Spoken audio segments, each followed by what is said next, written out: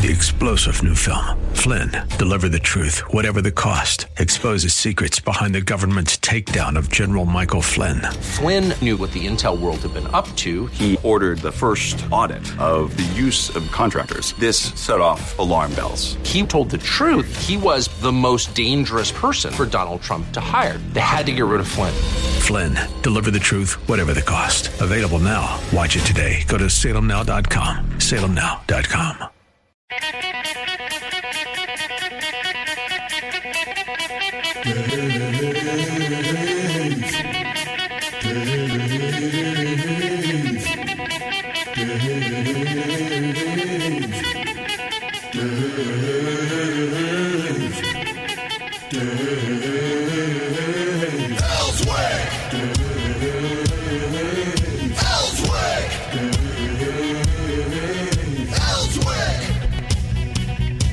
Here it is, a Thursday, and it's going to be interesting to see how the day goes today, because it's going to be a lot chillier today than it was yesterday.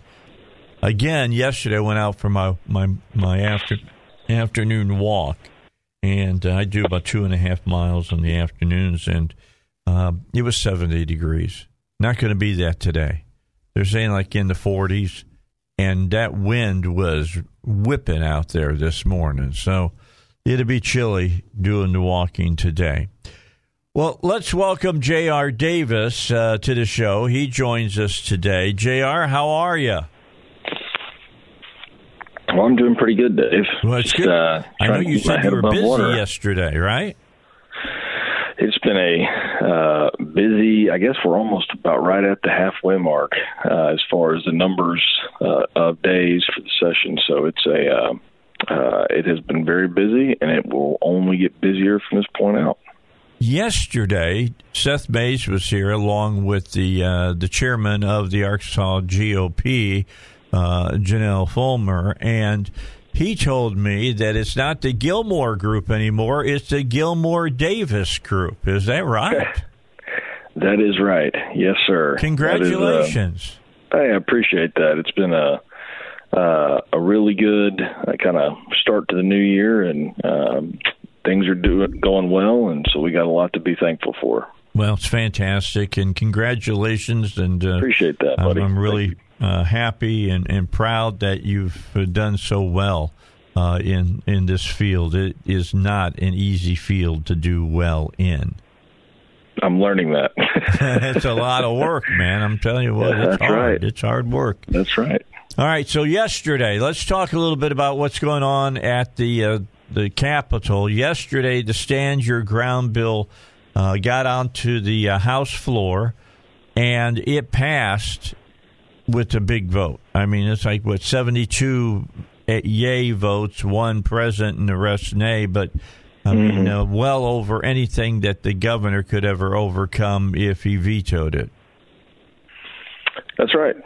Yeah, the governor's, and I think a lot of folks don't know that the governor's veto power is just could be overturned with just a simple majority vote of 51. So that's right. That's a significant margin above that threshold.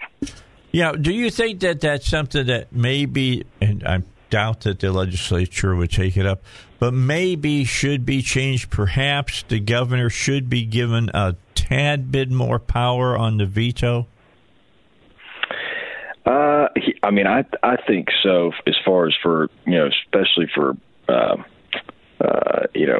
well, I'll say this. I mean, obviously, I believe in co-equal branches of government. Right. The legislature, the executive branch, both have responsibilities. I do think that the veto power of the governor should be enhanced just to provide a little more accountability over the legislature, because we all know they have quite a bit of accountability over the governor's office.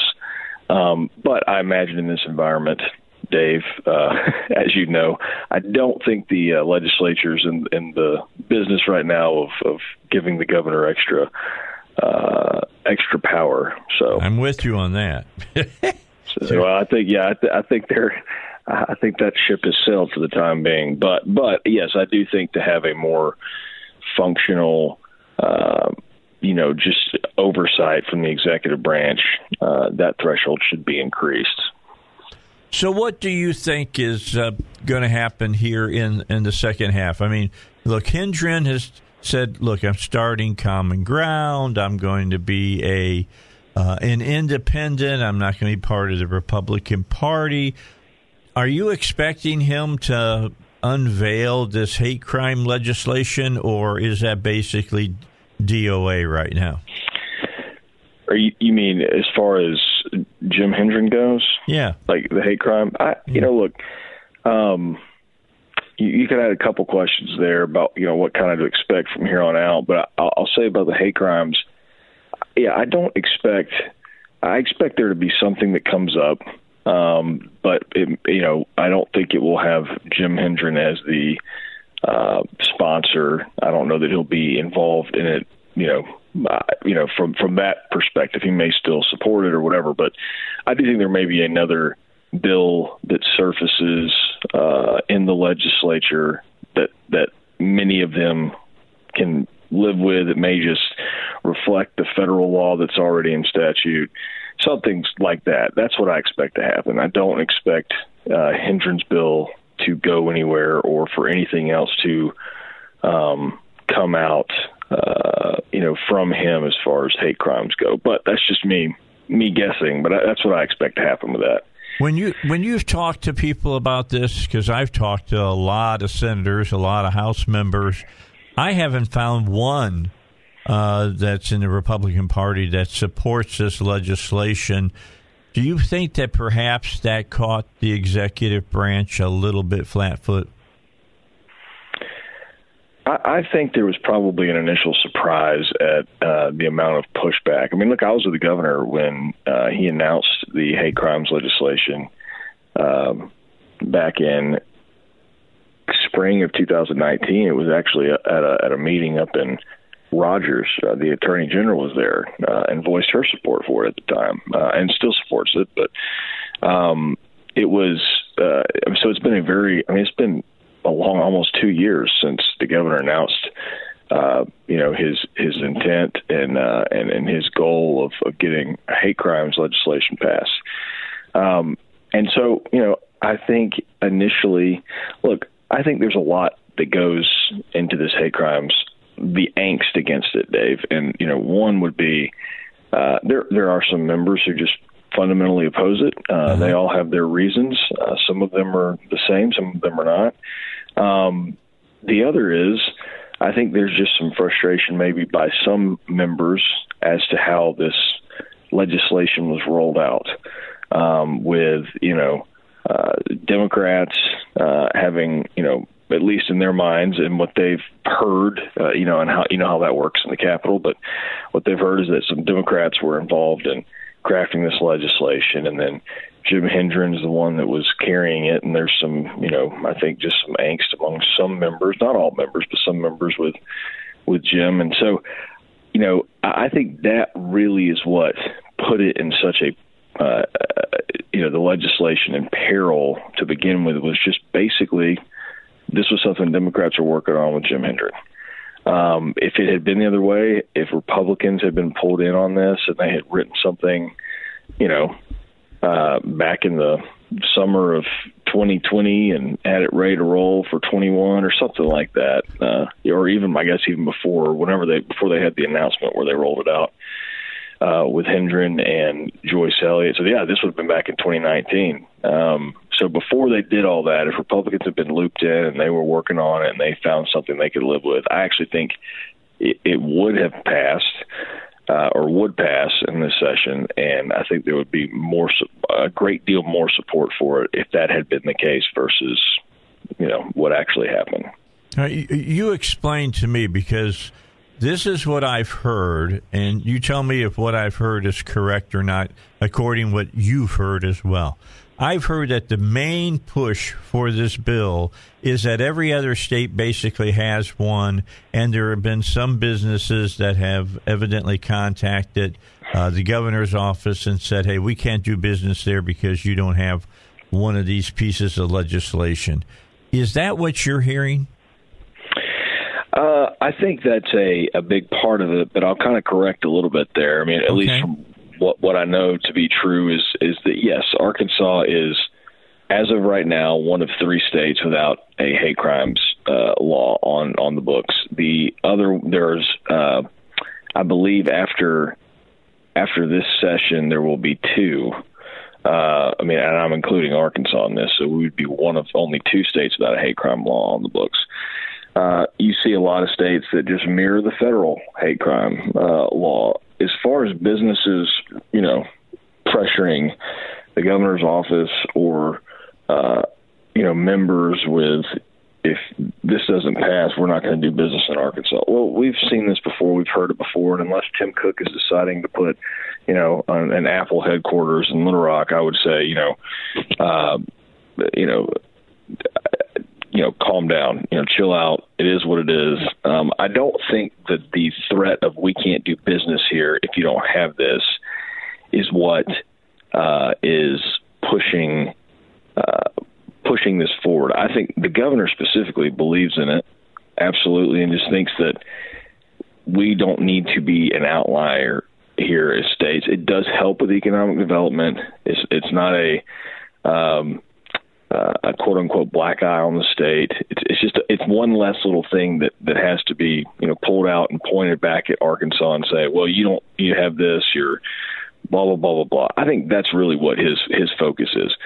When existing businesses reach out, or CEOs here in Arkansas that live in Arkansas that are homegrown companies reach out and say, hey, we'd really like to see this passed. Yeah, I think that does move the needle a little bit as far as that support. But I don't think the pressure of we can't be here if this is, if the legislature doesn't pass it.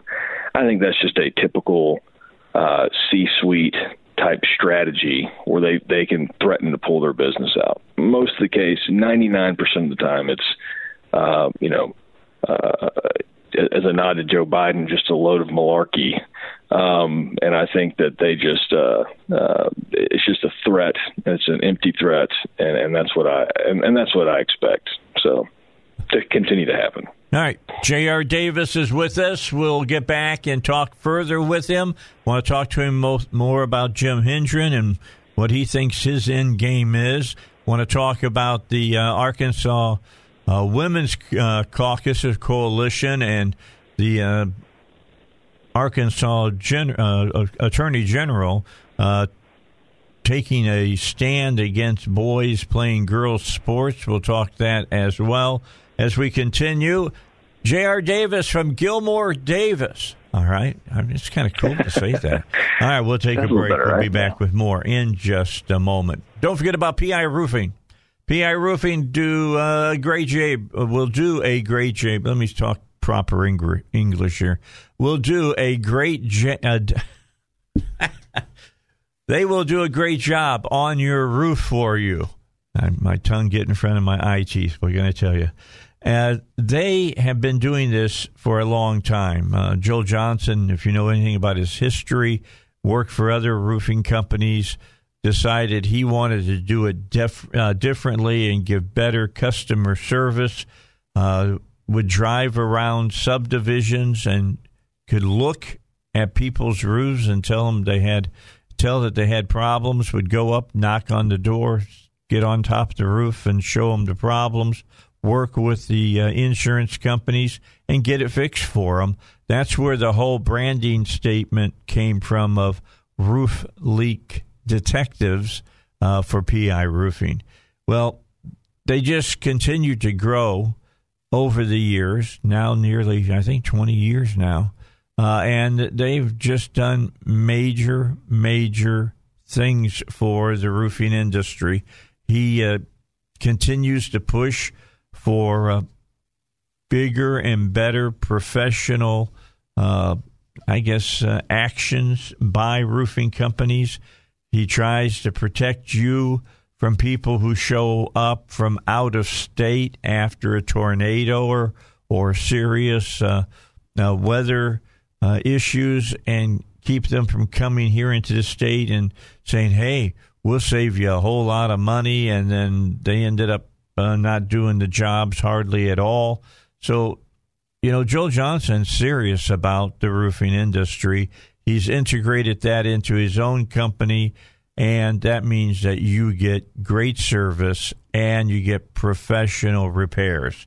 That's PI Roofing. 707-3551 is their number, 707-3551 or piroofing.com. All right, back with you. We continue with our Thursday edition of our Time with J.R. Davis with the Gilmore Davis Group. Seth is not here today since he came in yesterday with the GOP chairman, Janelle Fulmer. She said she wanted to be known as the chairman, not chairwoman, chairperson, all the other politically correct things that we could say. So, she just wants to be known as the chairman. She announced yesterday she's going to be attached to a new GOP national group that'll be working on election integrity. The Republican Party has taken that as a serious step that they're going to be able to do, to go to these states that are governed by Republican legislatures and governors and try to tighten up these election laws to the way they should be. And I think that's a good thing for them to do, although the other side will say, yeah, you just want to clean the rolls and get rid of proper voters and all of that. We'll hear the same argument that we always hear from the other side, which is do nothing, just make it easier so that, cheating can happen easier. So with that in mind, that's a good move, I think, for the National Party. Don't you, JR? Yeah, and, I think something to remind, listeners out there, although the Democrats, in 2020, they took the White House. They, eventually took the Senate. They lost a lot of seats in the House, but still have the House. There's all this talk about, how many Democrats are in Washington. Well, that's all, that's all factual and all good for Democrats. But here's the real kicker. The Democrats did not pick up a single state legislature in 2020. They lost seats in state legislatures in 2020. And that's very significant to the point Dave just made, which was, there's this push by, the Republican Party nationally in these other states to push some election integrity measures. And that's where that happens. It happens at the local level. It happens at the state level with these state assemblymen and women that can actually do something about it. And so it's a really good opportunity for Republicans to accurately sort of, or take a step back and really sort of accurately approach what took place in November, look at the data, figure out what is the biggest cause of fraud or what is most easily used as a mechanism of fraud. And fix those things before we get to the next election. Mm-hmm. So I think it's a smart move by the party. I think we absolutely need to look at that.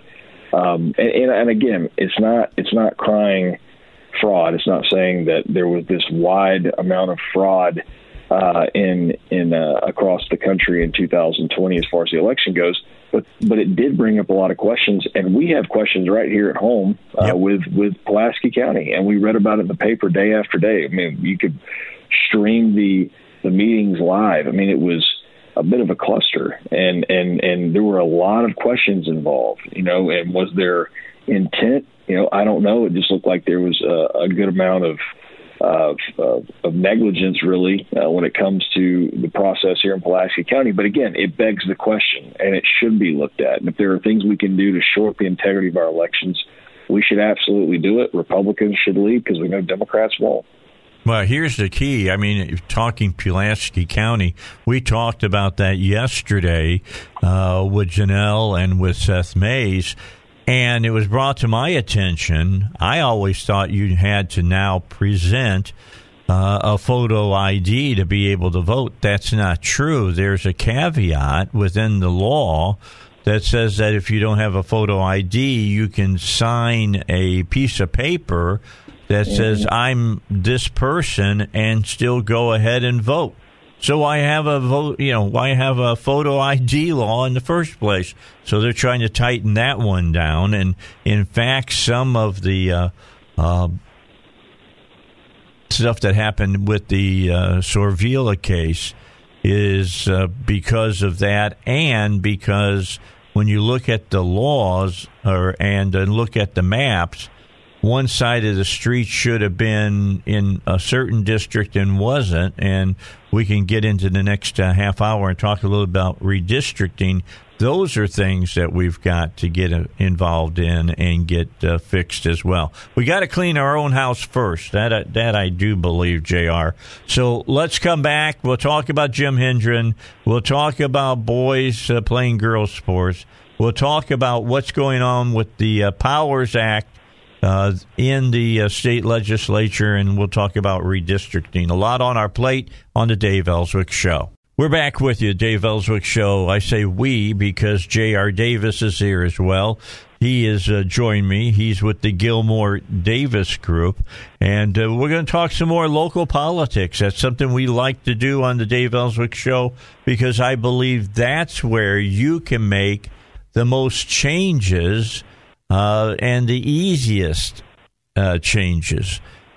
Think about this. You have 4 congressmen for nearly 500 congressional people in Congress in Washington, D.C. You got 2 senators for 100. Here you get a senator for 35 and a House member for 100. So, and you can call them up pretty easily and talk to them and discuss things with them and try to make some changes happen as well. Big news this morning, if you haven't heard, the Stand Your Ground legislation passed yesterday significantly when it was on the floor, which I expected it to do. I always knew that the whole question was, could they get it through the Senate and the House Judiciary Committees, and they were able to do that. Now, help me on one thing on this piece of legislation, if you would, JR.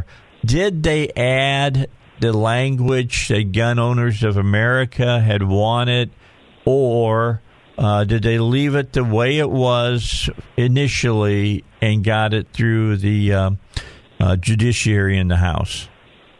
Yeah, that's actually a great question, Dave. I don't know. I haven't really been keeping up with the Stand Your Ground bill as it's been moving through this session.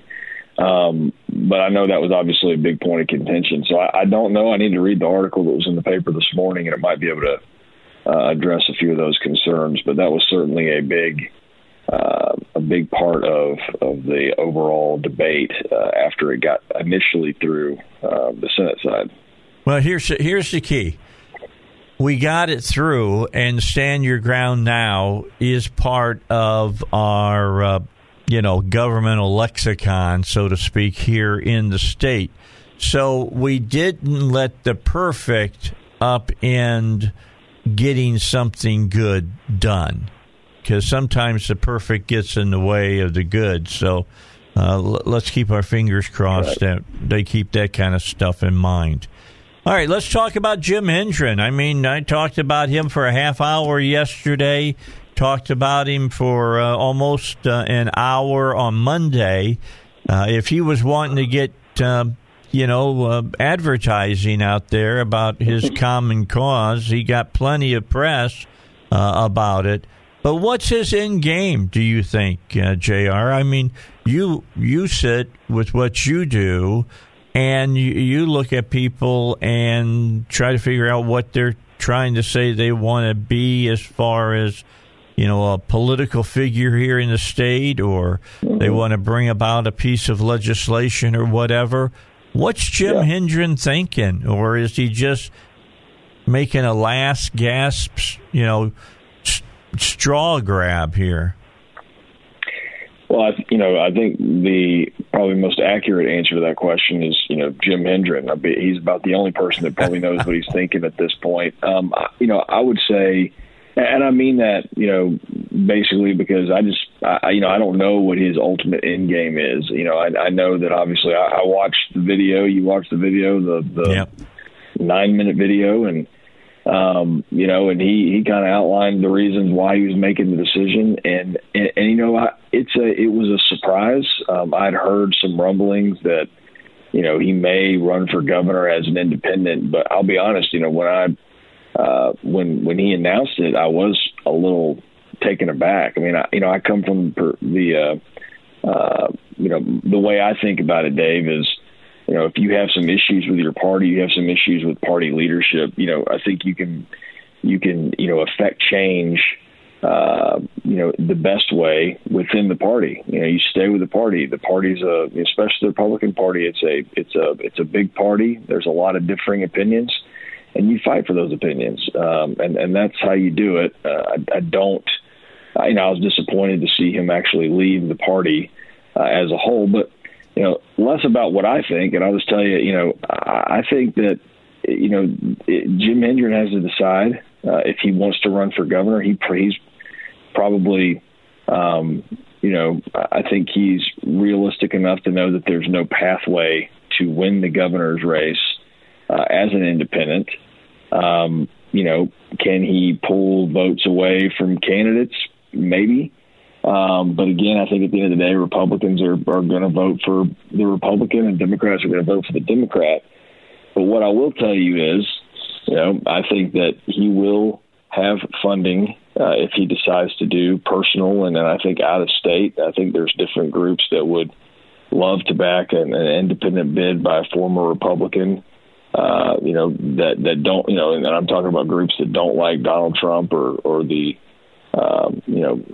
Trump voters and that sort of thing. And so I think there will be resources. And quite frankly, if he wants to be part of the public debate all the way through November of 2022, he can do that as an independent candidate. There will be debates and there will be opportunities for him to voice his concern with whatever's going on. And so being an independent candidate will give you that platform throughout the summer and into the fall. I think, Dave, probably the only real way for, and I will say I expect the Common Ground AR or Common Ground Arkansas, however you say it, I expect there to be more news that comes out of that in the next, over the next several weeks in the session, whether it's, who all is involved, if more candidates for statewide office are announced as part of that Common Ground group. I do expect to hear more about that in the coming weeks, and I'll leave it here. The only way I think that this group and Senator Hendren can get traction on this type of announcement is to have a Common Ground Arkansas candidate for every open statewide office. Because that shows, and again, I'm just saying what I would do if I were to do this. I'd never do it, but I think you'd have to have an independent candidate for every open seat going into the fall of 2022 to show Arkansans that there is a third choice, and that this looks more like a party than a one-off decision by a former Republican senator. That's what I think needs to happen for Senator Hendren in order to sort of effectuate some sort of change or create some sort of momentum. Will it make a difference? I don't expect it to, but I'm just saying otherwise, it's going to be a very, very quick flash in the pan come, the general election in 2022. All right. So let me ask you, I've heard a rumor, and let me bring it up to you. I bet you've heard it too. I've heard Davy Carter's going to run for AG on the Common Cause platform. Is that what you're hearing? I have heard that. I mean, probably from the same people you hear it from. But, I don't know. I mean, I think that makes a lot of sense. I would probably, if I was, if I had $5 to bet and that was the buy-in, I would probably bet that he would run as on that sort of ticket. But you never know. I do honestly expect what I just said to probably be some sort of focus for Common Ground Arkansas to field a candidate for every open statewide race heading into 2022, because again, it just gives you more credibility, or if that's the right word, but you know what I'm saying. It just gives you a little more momentum with Arkansas voters and even with the press. I mean, it takes it a little more seriously, with the press as well. So I'm not obviously I'm not involved in any of those conversations. I have no idea what Common Ground Arkansas is going to do. But I do think that there will be a lot of news coming out of that. All right. Hey, let me ask one last question on this. Yeah. How about them getting ballot access? Do they got to go out and collect signatures to be able to get on ballot? That's a really great question. I would imagine they would, just like we do for the Green Party and the and Libertarians. Obviously.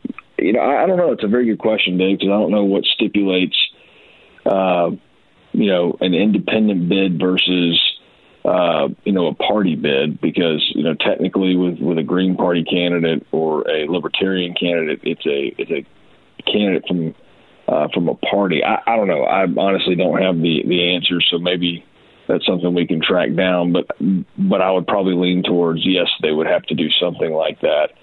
To get ballot access, and maybe that makes things more difficult, and if that is the case, then maybe it becomes a little more difficult to recruit candidates. But again, this is like above my pay grade. We'll see exactly what happens in the next few weeks, but I do expect more news to come out, and I will tell you this: I think it's going to be probably the most interesting election cycle that Arkansas has seen in some time.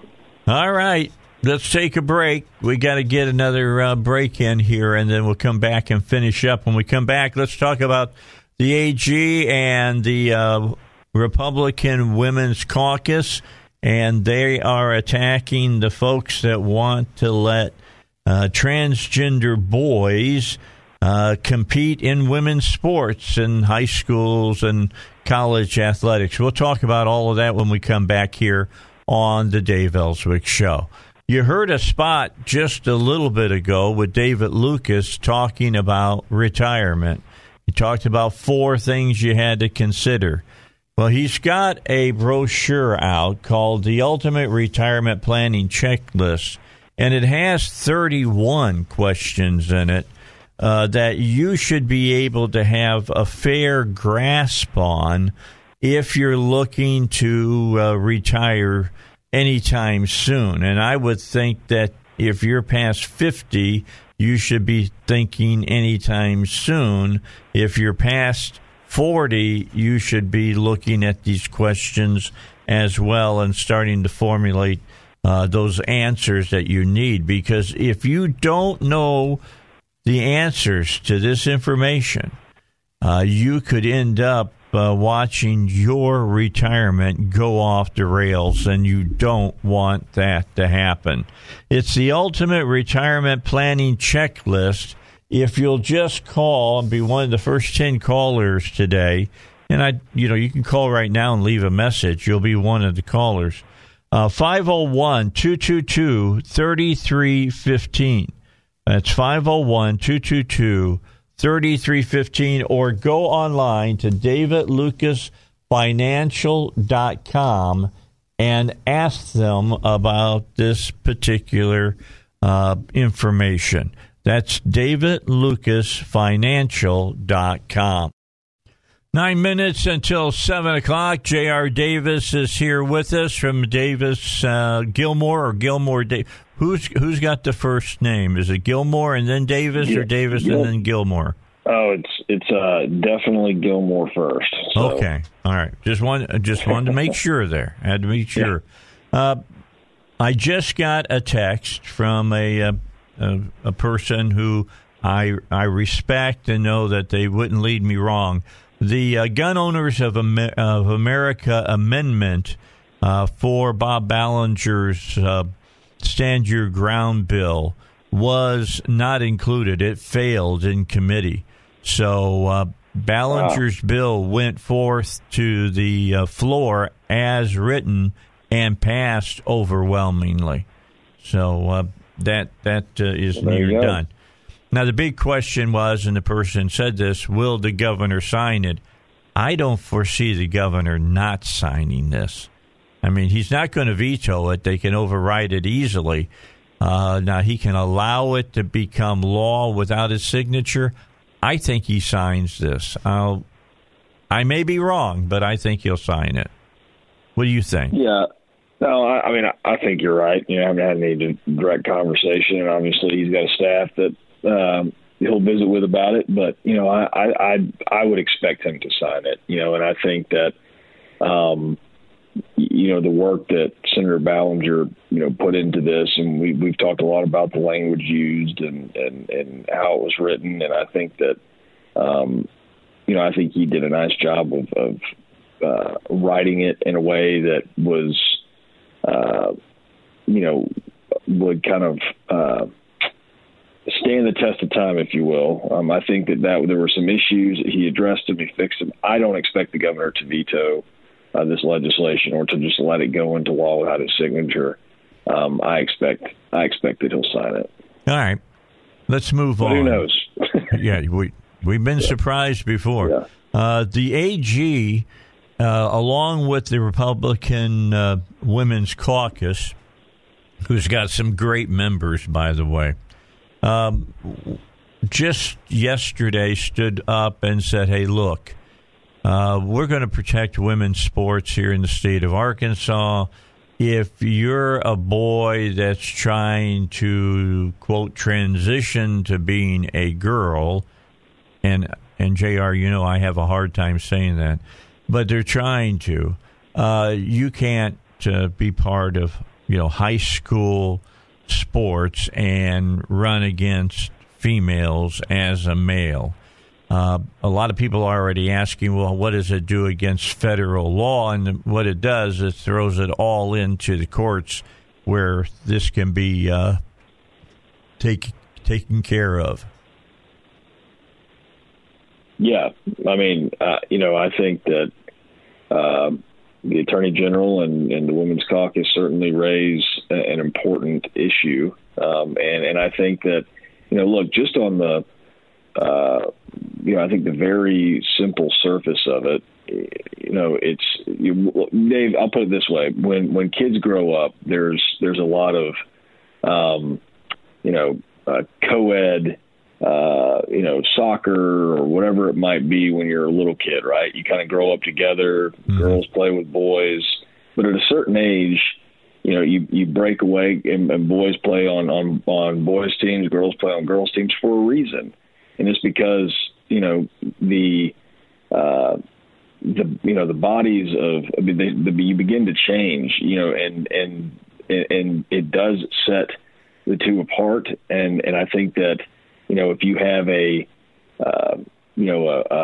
18-year-old high school senior who is male, but now identifies as female, and you put them on the girls basketball team, absolutely, there's an advantage for that team or a disadvantage for those who are playing with this now, female, self-identified person. I mean, there's a lot of issues here that need to be looked at, and I do think there's a problem, and I do think the courts are probably the absolute best place to go on this. But I think the issue, Dave, to most people, and probably what frustrates a lot of people, is that it does feel like a very simple issue. It's not saying that and again, I know other people feel different ways and everything like that, but it's not saying that you can't, if you're a male and you want to identify as female, it's not saying you can't do that. It's just saying you can't play high school sports with girls. I mean, because you're just built differently. And so I just think that that's something that, to most people seems simple, and to those who would tell me that that it's not fair and that it's bigoted or something like that. I mean, I'm sorry they feel that way. It's a very simple.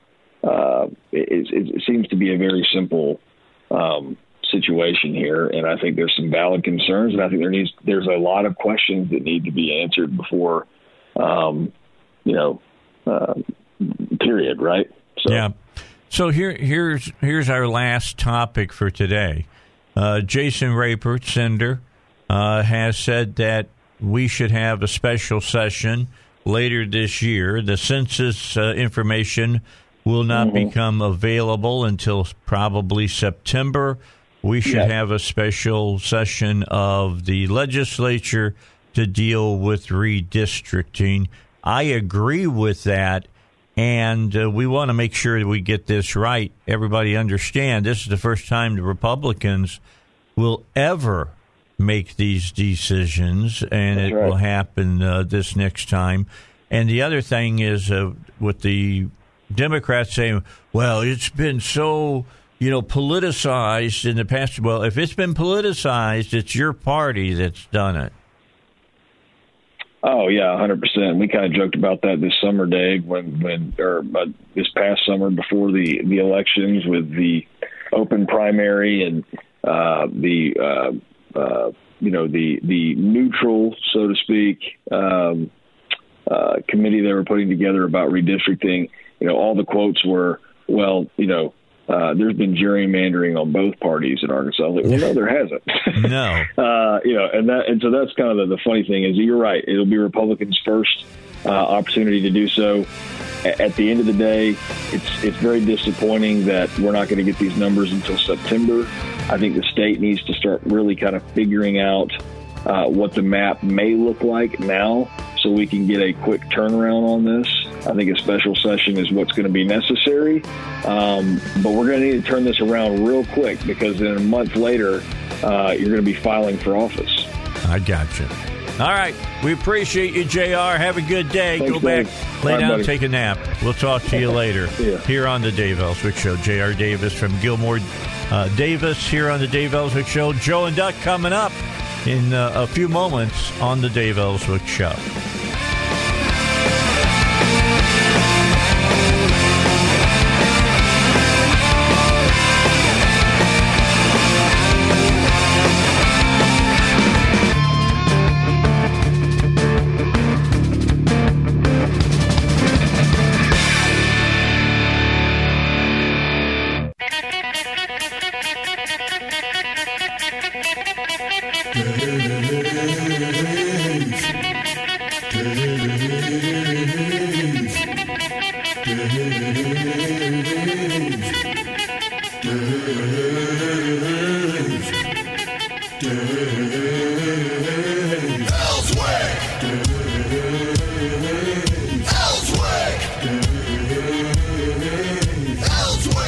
All right, let's move into the 7 o'clock hour here of the Dave Elswick Show. Good to have you along for the ride. We've got Joe in the studio today, and Duck is back in the studio today. He, of course, has been under the weather and has had problems with his knee and all kinds of stuff. He's back with us now.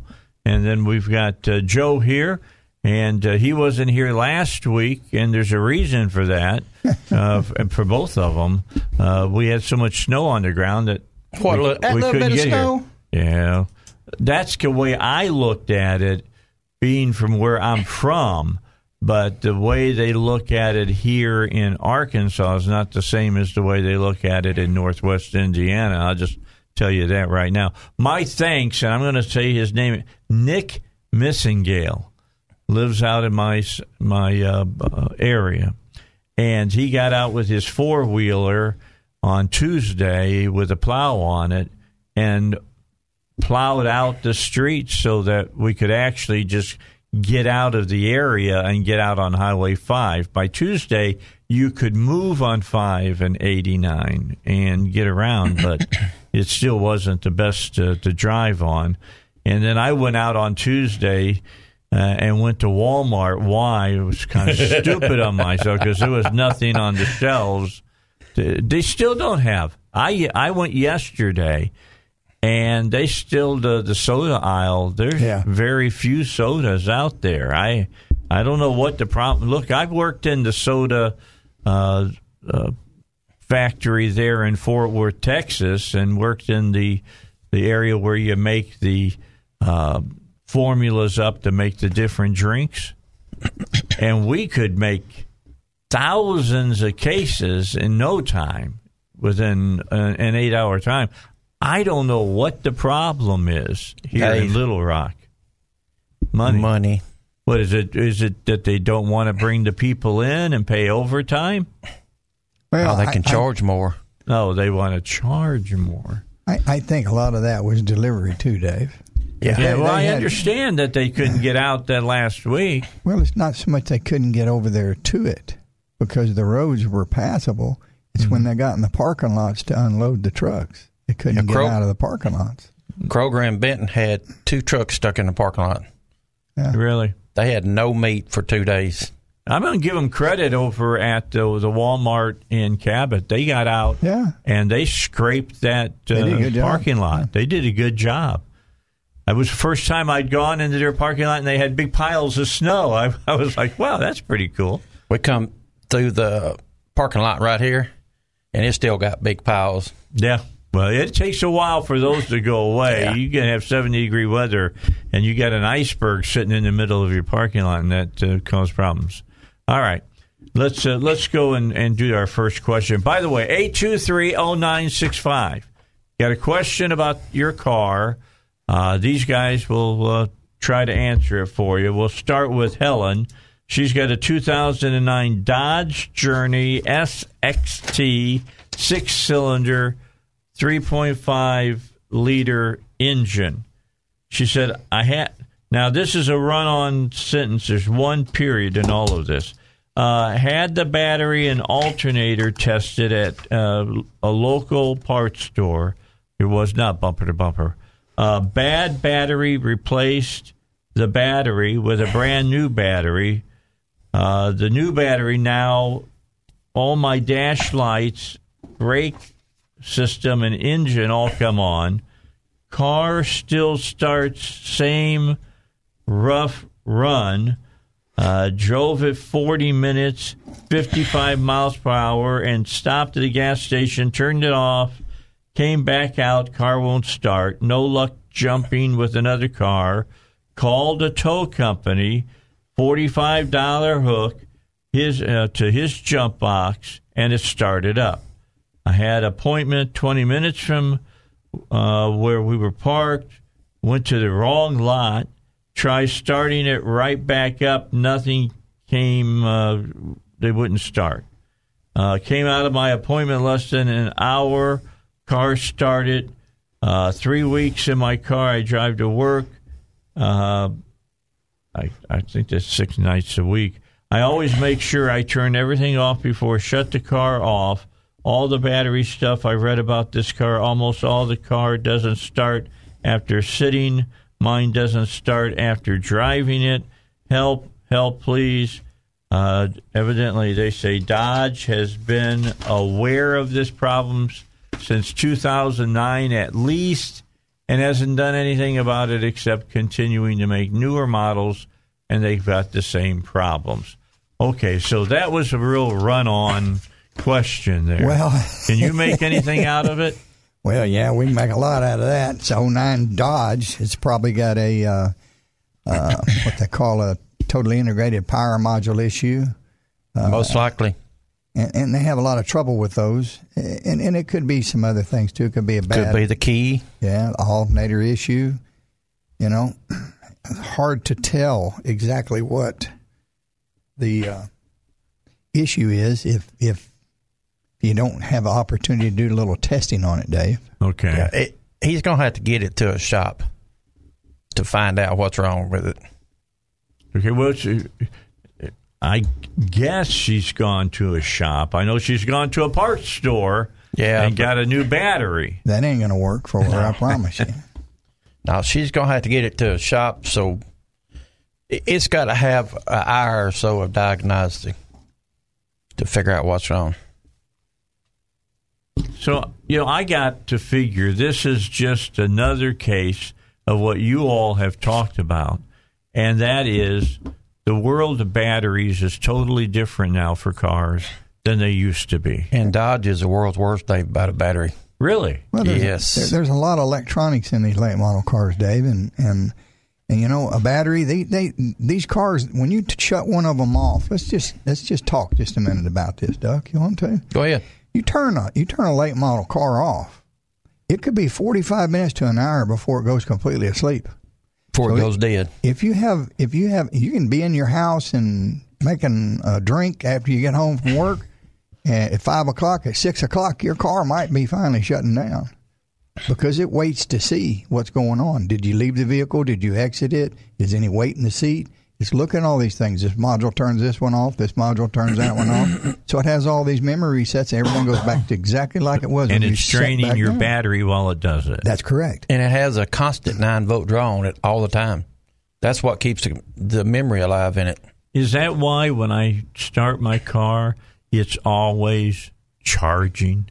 The battery is always, used to be, you'd see your battery would charge, you'd be right there in the middle on the gauge. I'm never at the middle of the gauge. I'm always over the middle of the gauge. Well, what a lot of these late model cars have what they call amp clamps on them. It knows how much amperage is in that battery, and it charges according to how much you're using versus what's in it, right? Yeah. That way it doesn't use the alternator all the time and load the engine down because that's bad for fuel economy. So they'll turn that alternator on and off as needed. But that means that the battery's constantly working. You're not using the charge to run everything. You're using the battery to run it. And that's why batteries don't last near as long as they used to. That's correct. They're charged when they need to be, and then they run down. They charge when they need to be, and then they run down. Yeah, I was going to call you the other day because, last week I didn't drive my car very much. Mm-hmm. And a couple of days I didn't even go out and start it up. Yeah. But when I did start it up, I noticed that the charge on my battery was way up. Yep. I mean, way up. I'll bet you noticed a slight decrease in the cranking RPM. I did. Yeah. And that worried me. I thought maybe my battery's going bad. It's a good sign that it possibly is, Dave. Yep. Because a lot of times you won't even get that warning. You'll go out and sit down and turn the key and it'll go click, click, click, click, click. And that's it. Okay, so I need to come over and let you guys test my battery is what you're saying. Yes, exactly. All right. But all vehicle has a 9-volt draw on them all the time. All the time. Because that keeps the memory in the computer alive, so it knows that you're getting in your car and you're going to drive. And remembers things like what radio stations you like and all of that kind of stuff. Keeps the radio set. It keeps the shift pattern for you because all these new cars learn a shift pattern, and that's the way they want to drive. Huh. Somebody else gets in it, it'll stumble and hurt and jerk one at Joe until it picks it back up. Well, yeah, there's a lot to be said about a lot of the strategies these cars go through. Just like they know how much you weigh when you sit in the seat, Dave. That way, it monitors that all the time. If one person gets out and another person gets in it, starts the car, it checks that. And because of airbag deployment, it doesn't want to deploy it too fast for a light person. That way it can determine that, as well as your driving habits, how you accelerate, how you drive. There's a lot of an adaptive strategy there to what these modules can learn about you, what you like, and how you like to drive. Got more to talk about here on the Dave Elswick Show. Joe and Duck are here. They're with Bumper to Bumper Certified Service Centers. They both own their own shops. We're going to talk to them further. I want to talk to them about Bumper to Bumper. This lady went over into a parts store and picked up a battery. There's more to picking up a battery than cranking amps now, correct? Oh, absolutely. Yes. Today's world, there are batteries out there you can buy that are cheaper than other batteries. But I'm going to tell you, this is very important for everybody that's listening out there. You need to put the specific battery back in your car that it was born with, that group size, not just because it'll fit in the hole. That particular group size with the OE amount of cold cranking amps. Yes. Because if you do not, like I said earlier, some of these computers monitor that battery. If you put a smaller amp battery in there, it's going to overcharge that battery because it's not coming up like it should. If you put a battery in there with too many amps in it, it's going to undercharge that battery, right, Duck? Yeah, it's kind of like when the new tester I got, you have to go in there and put what series batteries it is and how many cold cranking amps. And a lot of them, we have to put the temperature in. Yep. And all that before to ever test the battery. Temperature of outside? Yeah, ambient temp. Yeah, whatever temperature is outside, so it knows if the battery is hot or cold. Huh. Interesting. Because when it charges, the battery gets hot as it charges. It puts heat in the battery, and so, but, that's why that nowadays batteries just don't hold up like they used to because they're actually overworked. Okay. And new batteries are better than what the old batteries used to be. They're a whole lot better. Don't get me wrong, but it's just part of life nowadays. If you have a battery and you go over here to one of these parts stores and they just throw a battery in there that's not the original equipment manufacturer's equivalent, your the charging system's computer controlled. It'll either undercharge or overcharge that battery. If it overcharges that battery, it'll ruin that battery. It'll smoke it. If it undercharges that battery, you're going to have trouble keeping it charged up properly. And when it does call for it, it's either over or undercharging it because it's the wrong battery. A lot of these cars, when you put a battery in it, we have to go in there with a scanner and tell it we've changed the battery. Because then it knows, all right, I need to forget all that strategy on that old battery because we have a new one here. And if you don't put the right battery in it, right group size and cold cranking amps, it's not going to strategize properly. So I know that I've talked with you guys so much now that I understand that, you just got to put the same thing back in that you took out. Oh, yes. And a lot of times, I don't have a problem with somebody installing a battery themselves. But if they put a battery in, they need to come into a place, bumper to bumper certified service center, and say, "Look here, guys, I put this battery in. And let us make sure it's the right battery. And then if it does need some reinitialization, as far as with a scan tool, we can do that for them, right, Doug?" Yep, no problem. Here's what I'll suggest. Just go to the Bumper Certified Service Center and let them start at A for you. Well, I get a... Just makes sense. At my shop, we have a policy. If you bring your vehicle in and we test it and we're working on it and the battery's not any good, we're going to put a new battery in it. And if you don't want us to replace that battery, we're not working on that vehicle. Because you can't road test it, and you don't want your tech worrying about it dying or something happening at a stop sign and not wanting to start back. If you got a drivability problem or something else wrong, the battery's bad, first thing we got to do is fix the battery. Yeah, and another thing too, Joe, I get them in there all the time, out of gas. Yeah. They'll bring them in on empty. Mm-hmm. And knowing I got to go drive it to figure out what's wrong. Right. Then I had to stop down there and put $10 worth of gas in it so my guy can drive it. Yeah, you don't have a pump at your shop, right? No. You don't want us to put gas in it. I promise you. No, because I'm going to double it. That's correct. Yeah. Got to pay somebody to do that. All right. We'll be back. We got more to talk about. You got a question? 823-0965. Don't forget Bumper to Bumper Certified Service Centers use Bumper to Bumper parts. Those Bumper to Bumper parts have a 2-year, 24,000-mile warranty.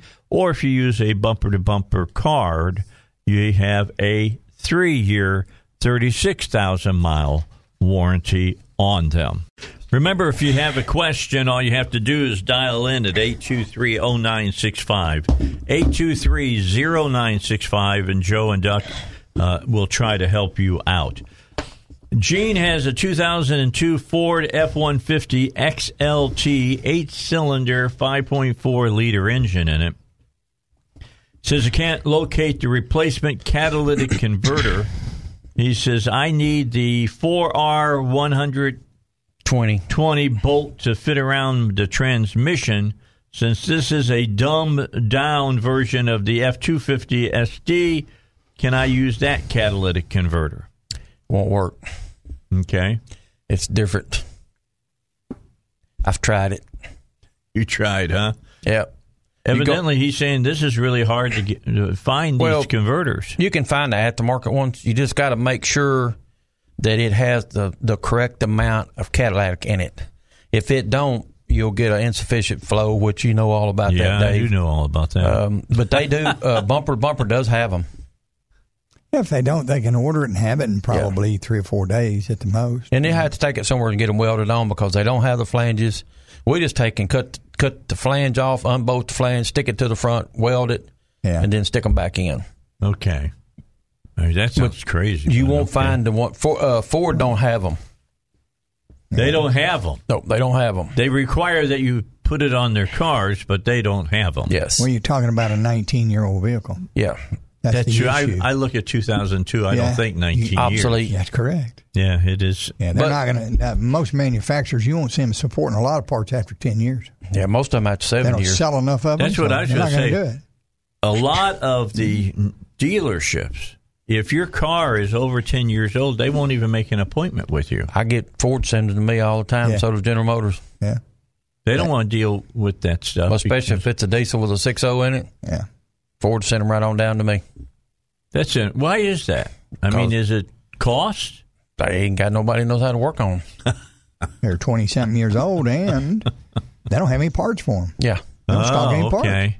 And a lot of the parts, they're not available anymore because they don't support it anymore. So if they've got to go somewhere else to buy the parts instead of to Ford, they're not making their money. Well, basically, that's part of it. They don't want to. They don't want the hassle. They don't want to warranty an aftermarket part under a Ford warranty. Which actually, aftermarket warranty, just like, if you go over to the Ford dealership and have a part put on, it's 12 months, 12,000 miles. You go over to Sonny's and get you get a 2 year, you get 2 years, 3 years. Yeah. You get better warranty there than you get at the dealership. It's kind of weird about that. Well, you do it bumper to bumper too. Yeah, bumper to bumper. That's exactly right. I didn't want to make it sound like bumper to bumper didn't have the parts they do. All right, 2007 Ford Escape XLT, 4-cylinder, 2.3 liter. We're going to have about 1 minute here. Let me give you a question and give you the time to think about it, and then we'll come back after the break, after Rush. He says, I got a parasitic draw every 4 days. Every 4 days, my new battery's dead. I took the radio and fuse out. No change. Alternator's good. I've tried alternator leaving out each fuse at times. Also tested battery with meter while pulling the fuses. So that's what he's given to you. We'll see if that's enough for you guys to tell him what a problem it might be. And then when we come back, we've got a Mini Cooper, and I know that Joe and Duck are all excited about that. It's too bad Ryan's not here. He'd really love getting his paws into that one. But we'll come back and talk about this parasitic draw and that it's happening every 4 days. That should be a little bit of a lead into the answer of the question.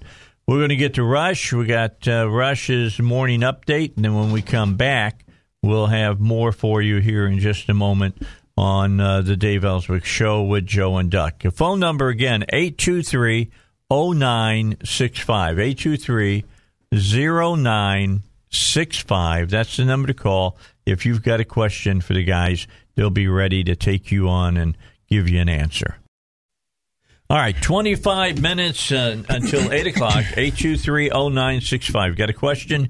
Here's your opportunity. Talk to Joe from Joe's Garage over on Crystal Hills Road, or talk to Duck from Duck's Garage down in Benton, and he is on Fairlane. Airlane. I got it right? Airlane Drive. Airlane.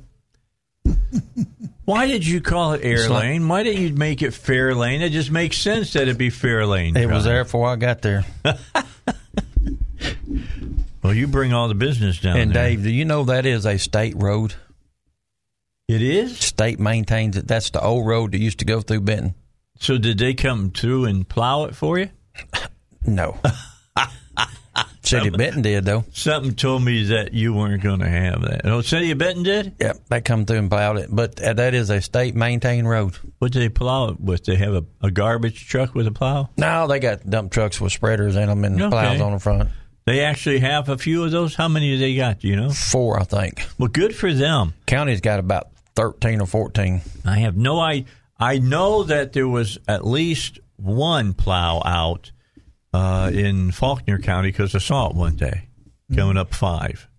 It was knocking off some of the heavier ice that was not melting quick enough for them. Mm-hmm. The thing they weren't doing, which kind of surprised me, maybe it did you too, Joe, 89 and 5, which is a major intersection. Mm-hmm. They never plowed that out. That's City of Cabot. Is that the City of Cabot?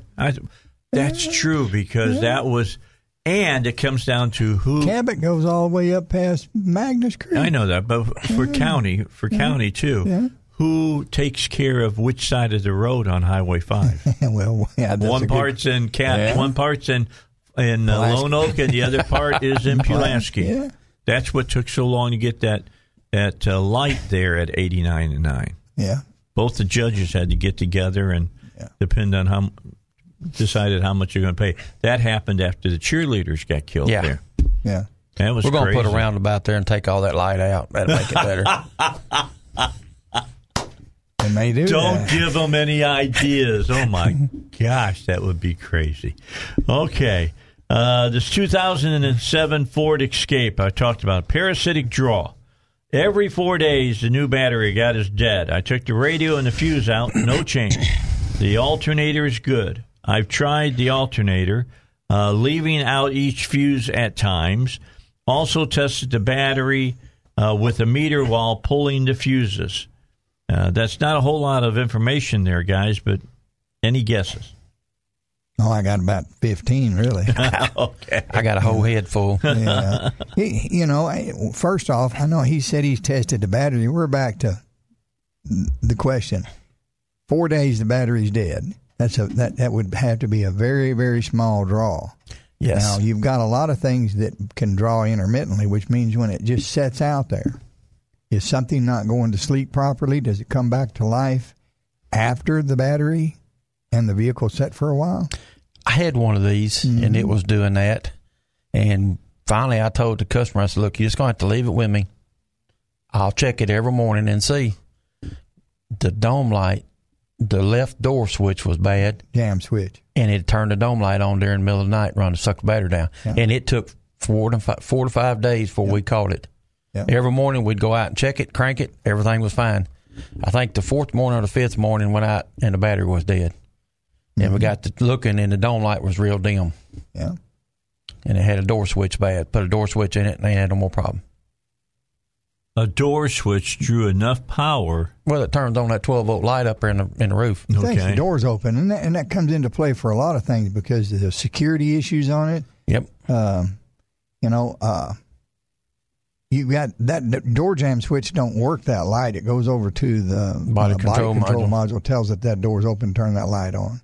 Yep. And so intermittents are hard to find, and it's probably above his head trying to find that and fix it. I'll be honest with you, Dave. Yeah. He needs to bring it into one of the bumper certified service centers, and he's going to spend some money to get it diagnosed because our time is time. Sure. We have to charge for it. But that's like that one, Dave. I had it for 5 days before it messed up, and we checked it every morning. Russell set it right beside the front window, and every morning, as soon as he got there, he'd go out and bump the key. It cranked fine. And then that one morning, it was dead, and he got to looking, and the dome light was on. And put a door switch in it, and I ain't never had no more trouble. And it was done. And you got to pull the panel off that to put a door switch in it. It's made into the latch. Yeah, it's made in the latch. It's replaceable, the switch is, but you got to pull the door panel off to fix it. And that's probably what's going on here because Ford has been notorious for this problem. Crazy about that. The door switches? Yeah. Okay. They're little bitty micro switches, and they get a little dirt in them and a little moisture because it's right there by the window and it corrodes them. And, they don't work right, Dave. All right. Yeah. Keep that in mind. Mm-hmm. James has got a 2007 Mini Cooper. I know you guys are excited about this question. 4-cylinder, 1.6-liter engine.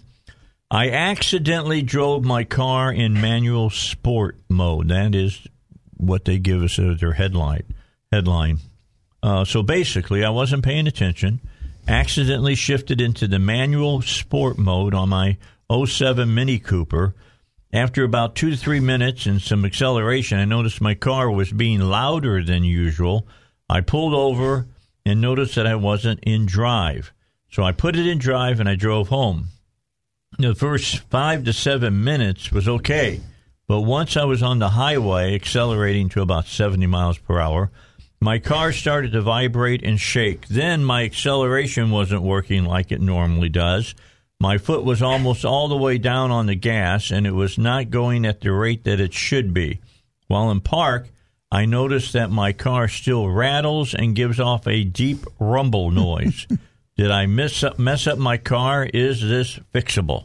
The answer is yes and yes. Yes. Okay, you messed it up and it's fixable. When you put that in manual sport mode, the transmission, you actually have to manually shift it. So if he put it in manual sport mode, even on purpose or by accident, didn't make any difference, and took it out there and put it on the freeway and tried to drive at 70 miles an hour. Yeah. He's over-revved the engine, damaged the engine's most likely what happened to it, eh? Yeah, I could have jumped time, could have. Yeah. I mean, it's all fixable, but it's, It won't be cheap. Oh, no. But his question is, did he mess it up and is it fixable? The answer is yes and yes. Okay. And he's got to bring it to somebody and let somebody look at it, like Ryan or Joe. I don't work on them. I mean, I occasionally do, but... If it's not a car that looks like a car, you don't work on it. Well, I don't work on... I work on a few cars, but most of mine is diesel, gas pickups to 18-wheelers, anything in between. So,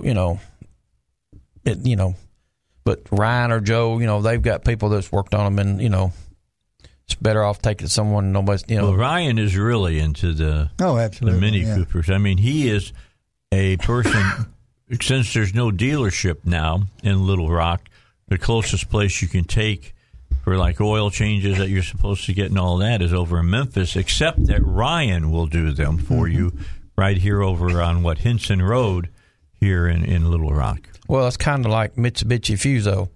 I've got a bunch of customers that's got them. There's no dealer in the state of Arkansas. You either got to go to Oklahoma City or you got to go to Memphis. Oh, my God.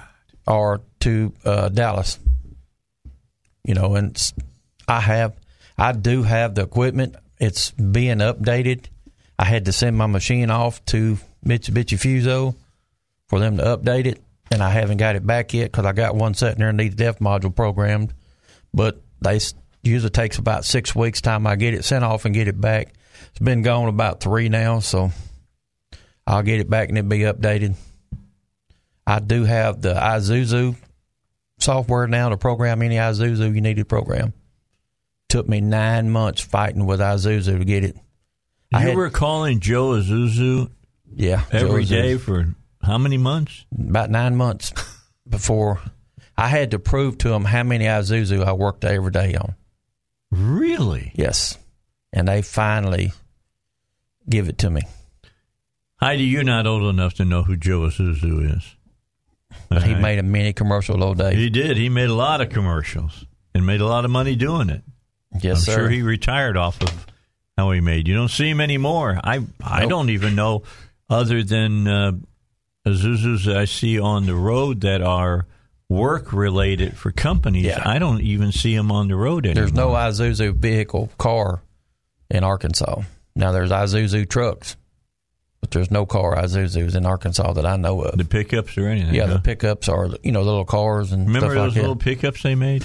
Yep. They sold many of them. They sure did. I got a good friend, still got a diesel one. Really? He drives it every day. It was a pretty good car from what I understood. Guess what color it is? It's about yellow. Yeah, yellow. Yeah, yellow was their big color. Yep. For the pickups. It really was. Okay. We'll get more of your questions, 823-0965. When we come back, why is white smoke coming off of my radiator? Ooh, sounds interesting. We'll get to that question when we continue here on the Dave Elswick Show. Say Clarity Residential Cleaning.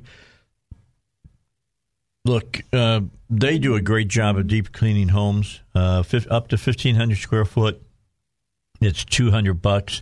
2,500 square feet, you're looking at $300. Except it will save you half of that. You call us at 404-6560. Talk to Chuck, and he gets here after 9 o'clock. If he doesn't answer the phone, just leave him a message. He'll get right back to you. And that $200 certificate becomes $100, and the $300 one becomes $150, and you can get a great cleaning deal at a really, really reasonable price with St. Clarity Residential Cleaning. Give us a call, 404-6560. Get your certificate today. All right, guys, I've got a question from Troy. He's got a 2006 Hyundai Elantra GLS 4-cylinder, 2-liter engine. He says, why is white smoke coming off of my radiator? A week ago, I replaced the thermostat in my car because no hot air was blowing out of my vents. After the thermostat was installed, the issue was resolved. However, a few days ago, the radiator started smoking after I had parked it, and I noticed coolant had sprayed everywhere around the engine. It also appeared to me that the reservoir had lost a little coolant as well. So I drove it again today to test it, and the same thing happened. However, not nearly as much coolant leaked out as before, probably because a lot leaked out the day before. And the past week that I drove the car, the engine never overheated. Some other things that I noticed is that only the top radiator hose was hot, and the one leading into the engine is barely warm at all. Also, the radiator fan will only seem to turn on when the AC is on and not when the heat is on. If anyone can help me with that problem, I would greatly appreciate it. All right, so I'm going to turn it over to my Sherlock Holmeses here, and you've given them several clues. Yeah, there's several clues there. First off, the upper hose will be hotter than the lower hose because the water comes in to the radiator from the top, and it circulates, and it goes back in from the bottom. And if they were equally hot, that means the radiator's not doing its job, not cooling that water off. Yep. Number two, most likely, coolant leaks leak out the point of least resistance. So if you stop a leak over here, and the age of that vehicle tells me that most likely the top tank on that radiator is cracked. What do you think, Doug? It's plastic, and the white smoke is antifreeze burning off because it's, doing what it's supposed to. And like you say, Joe, the top hose is hot. It goes down through the radiator. The cold air cools it. Because if both hoses was hot, you're going to have engine overheating problems. Mm-hmm. Probably needs a radiator in it. Dave needs to take it to a shop, let them pressure test it up, and you'll find a top tank cracked right underneath the upper hose. Yeah, that's normal. These radiators are aluminum core with plastic tanks, top and bottom, or side to side, whichever one you got, a up and down flow or a cross flow. But the tanks are plastic, and they get brittle from heat. Heat to cool. Cold, and, eventually every time the engine gets hot, it expands. When it gets cold, it contracts, and eventually that plastic gets brittle and it cracks. And starts leaking. They even on 18-wheelers now got plastic radiators on them. Yep. Plastic tanks on them. They're the same. They have the same problem. After about 7-8 years, they crack out. Well, you don't rot them out anymore. You just pull them out and put a new one in. Put another in it, go on. And we have people ask, well, I looked at, they parked this in my garage at my house and say, all right, I drove it and I've been driving it for 5 or 6 or 7 years. Then one morning I get up and I start it, and while it's sitting out there, before I get out of the garage, I see fluid leaking out of it. Get out and look and raise the hood up, and it's leaking out around the radiator. How did that happen? It wasn't leaking the night before. That's because when you started it that next morning, or it sat out there that night, that cold contraction, and the next morning you start it and it starts warming up, it expands, and that plastic just splits. Cracks wide open, and most of them Elantras I've seen, it's always right beside the upper radiator hose. You look right below it, you can see a little crack in it, and that's why it's white smoking, because it's letting antifreeze out on the radiator, and the core is hot, so that's what turns into white smoke. Makes a little steam come off. Okay, so it's not magic smoke. It's just smoke coming from evaporation. And he's not overheating because his, that car right there is not going to turn that engine cooling fan on until it gets about 210, 12, 15 degrees. Yeah. Not even going to turn it on. Yeah, come on with the AC, but this is doing what it's supposed to do. Yeah, it's not got hot the head enough yet pressure's for the got high. fan to run. So. All right.